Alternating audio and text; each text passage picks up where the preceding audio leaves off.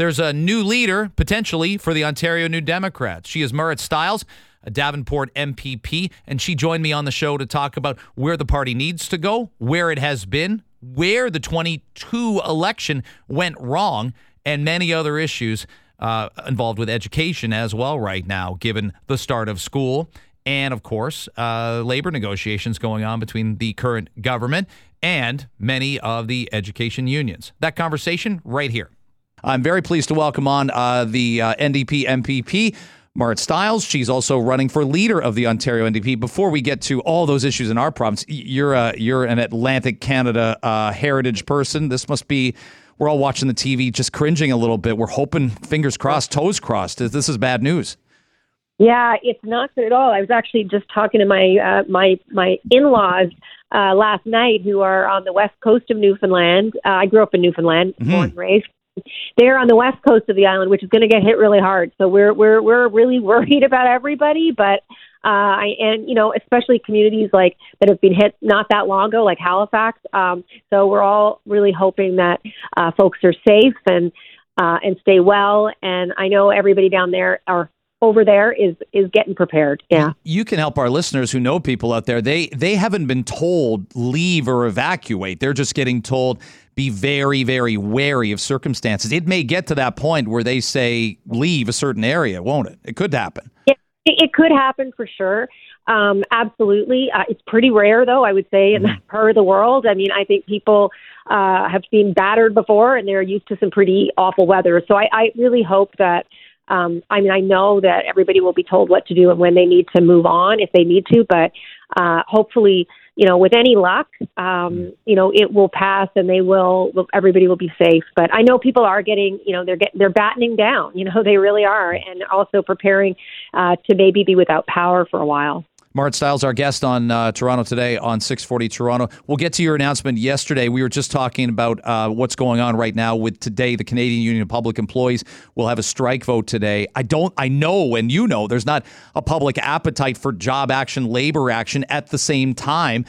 People want this expedited. And I'm worried there will be a lot of anger among parents blaming both sides for this particular scenario. Are you hopeful? Are you hopeful that somewhere there's a middle ground, there's a neutral territory here that the government and this particular union can sign a deal?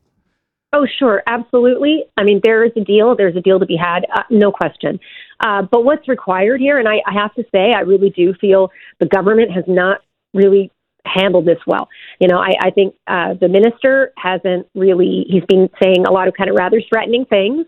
And I think that's not helpful, right? He's been ramping up the rhetoric on this for a while and not setting a great tone. And, I think we have to accept too, it's a really different day today. This is not a normal time in Ontario, right? People are leaving our hospitals. People that work in hospitals, people that work in schools are leaving too because the conditions aren't great, because they're overwhelmed and overworked and they don't feel respected. And a lot of the workers that are going to be, in the process of negotiating right now with the government and are taking this vote are people who work for $39,000 or less. I mean, these are some of our lower paid workers, our early childhood educators and educational assistants and custodians and more. And these folks, have been really, they're seeing the cost of living like the rest of us. It's soaring. Everything costs a lot more. So, keeping them to a 1% or something like that increase is really a pay cut for them. And so I think that, right now when we are having trouble finding enough people to work in some of these positions, the government needs to get real about it. And I think sit down and talk to them about what it's going to take to keep people on the job. I think the struggle is it's a public sector job. And if you as an MPP said cost of living's tougher for MPPs too, we want to give ourselves an 11.7% raise. Admittedly, your baseline salary is more and it is an average of $39,000. But I do wonder, I think that's going to be the ask that seems out of touch with reality. It's not the baseline salary. It's the ask of an increase based on inflation. Yeah, no, I hear you on that. I mean, I would say that some of the private sector unions and, private sector workers are getting much more significant raises because, frankly, the private sector is saying, things are costing more. We can't keep people in these jobs if we don't pay them a little more. So that is happening across the board. Absolutely. I'm not asking for that for sure, right? I'm fine. Yes, I have to, like everybody, we're all adjusting our lives a little, right? We all are. But for some people, if you're making, there are a lot of people in this province right now, most people who are putting 60% of their wages, their paychecks into rent. That's not acceptable right now. And I think government does have a role to play in that. And one of the things that government does is employ a lot of people. And a lot of those people are in education. And we need to make sure that our schools have great people working in them who are well supported. And frankly, those people are parents too. They've got to be able to put, food on the table as well. And it's getting harder and harder to do that. Marit Stiles, our guest on 640 Toronto. The one thing, I look back at a story in October when they averted job action with CUPE and a strike in 2019, and there was a lot of discussion about online education then. Here's where I think the tide has turned, and I know we talked about it several times during the pandemic. I don't think there's an appetite for online courses, and certainly not at the elementary level, and probably not in the first couple of years of high school. I think people thought more about it, whether it's been the virtual experience of the pandemic or whatever it is. There isn't much appetite for that. How do you view it? Yeah, I think there's very little appetite for going online at all. I think people, for sure, there's always been some kind of online courses available to most high school students. And like I've said, we talked about this before. Certainly if you're living in a community where you have a small high school, more remote, you may not have access to all the courses that some kid in a big high school in the GTA has, right? So, there's a place for this, that kids should be able to choose that option. But forcing kids into online courses like this government is doing, making them mandatory, 2 of them, like that is not okay. And really, why are they doing it? They're doing it to save money, right? They're doing it to cut corners because they know they can, have more kids being taught by one teacher that way. But, we have to think about what is the quality of education we're providing. We want to turn out, really great young citizens who are going to do great things, who we have an economy that needs them. We need to create more opportunity and jobs. We need to be creative. Like we're in 2022 right now, right? And I think we shouldn't be cutting at corners with education. And that's what this government is doing. So I always thought you were going to run. Did you doubt that you were going to run? Did you have any moments of maybe I shouldn't? Maybe it's not the right time. Maybe it'll take away from my work-life balance. What were the pros, cons in making the call? Sure. Yeah. I definitely have been over the last 4 months, I guess, talking to a lot of people. Of course, my family and my 2 daughters, who are now both in university, are really, really supportive. So that helps. I wouldn't do it without their support, and my husband too, of course. And it is a lot to put on a family. But, I really was out there listening and talking to people in my party, folks that I think I want to vote for us, former candidates, my colleagues who are MPPs too, because it really, this is really about being part of a big team and leading that team. And I wanted to make sure that I was the right person, that I had something to offer, and that I could meet the expectations of folks out there. And what I found was that there's a big appetite for some change, yes, but also to keep moving forward. And a real sense, and I really strongly believe it, I believe we can 100% win, and I think it's on us to do that. Ontario's been going through a really rough time. A lot of people are struggling. And I remember in Ontario, when I first came here from Newfoundland many, many years ago, I came here for jobs, and came to Ontario like other people because Ontario offered a lot of hope and opportunity. And it isn't like that so much today. I really want to make sure that we live up to that promise of Ontario. And I also really, truly believe that the NDP can win the next election and deliver that. The one thing the NDP, I think, doesn't get enough credit for, so I will, is consistency with leadership. Bob Rae ran in 4 elections. He got it right on the 3rd and had a majority government. Howard Hampton, 3, and Andrea Horwath, your former colleague, did 4 elections. there is something to consistency, whereas I've seen the Ontario PCs have struggled with that. The federal CPCs have struggled with that right now, and the Liberals federally were struggling with it before Justin Trudeau. This means like the long haul. Like there's a long game to be played here to get back into power for the New Democrats. Well, I will say I truly believe that in the next 4 years, I think that Ford and the Conservatives, I think that they sort of slid into that majority after a very difficult pandemic time. And I think people are going to look at them very differently over the next 4 years. And I'm hoping that one of the things that we can do is I think people are being conditioned. I think we as Ontarians have been conditioned by government after government to sort of expect less, right? And we've been taught that this situation we're in right now is normal. It's not normal. It's not normal to have 12-hour waits in an emergency room. It's not normal to have 40 kids in a classroom, right? This is not normal. You shouldn't have to pay, as I said before, 60% of your paycheck toward rent. So these are things we've been conditioned to believe are normal. I think we can change that. I think we need to raise people's expectations. I think people are getting really fed up. And I think that what happened in that last election, almost 1 million people stayed home and didn't vote. And I think that's because they felt like they didn't really have a choice. And I think we can change that now. I think we need to inspire them. And you're right. Our party, we are a party that, we care for each other, right? We have each other's backs.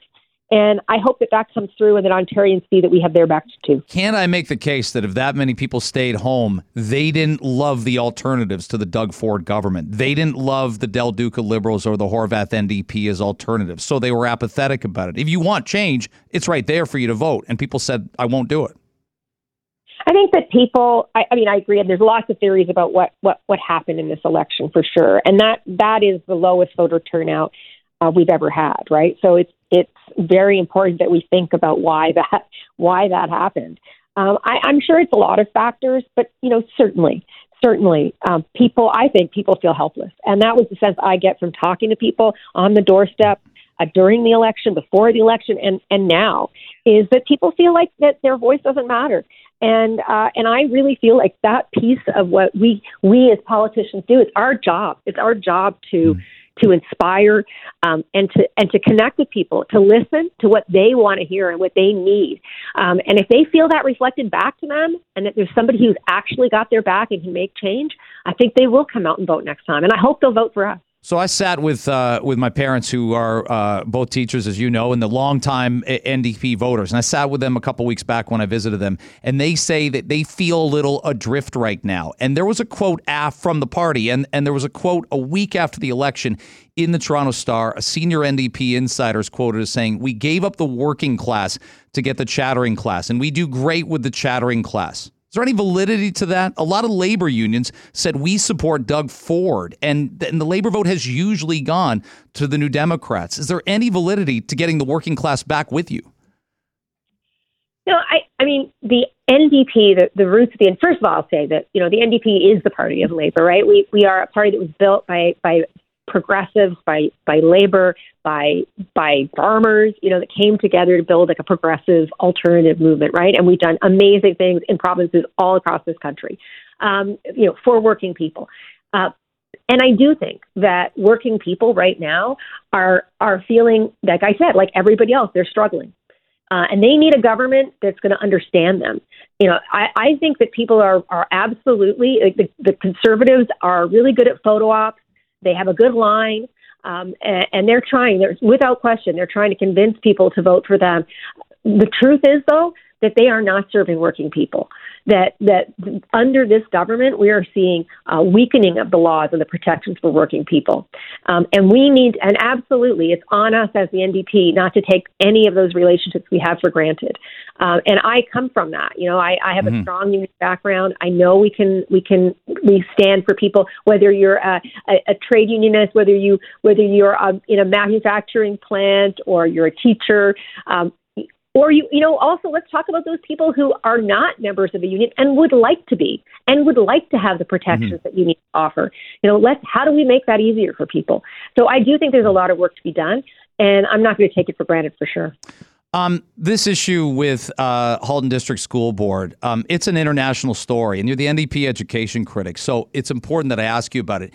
It's confusing. It's complex. I think we've all felt a little bit conflicted. This teacher needs to be protected and safe, and we absolutely have to recognize gender identity and gender expression. I think, Marit, the struggle people may have with it is this a dress code issue? Is this a logistics issue for the school? What have you heard from people across the province, educators and parents, because that matters too? You're there for educators and parents about this particular issue.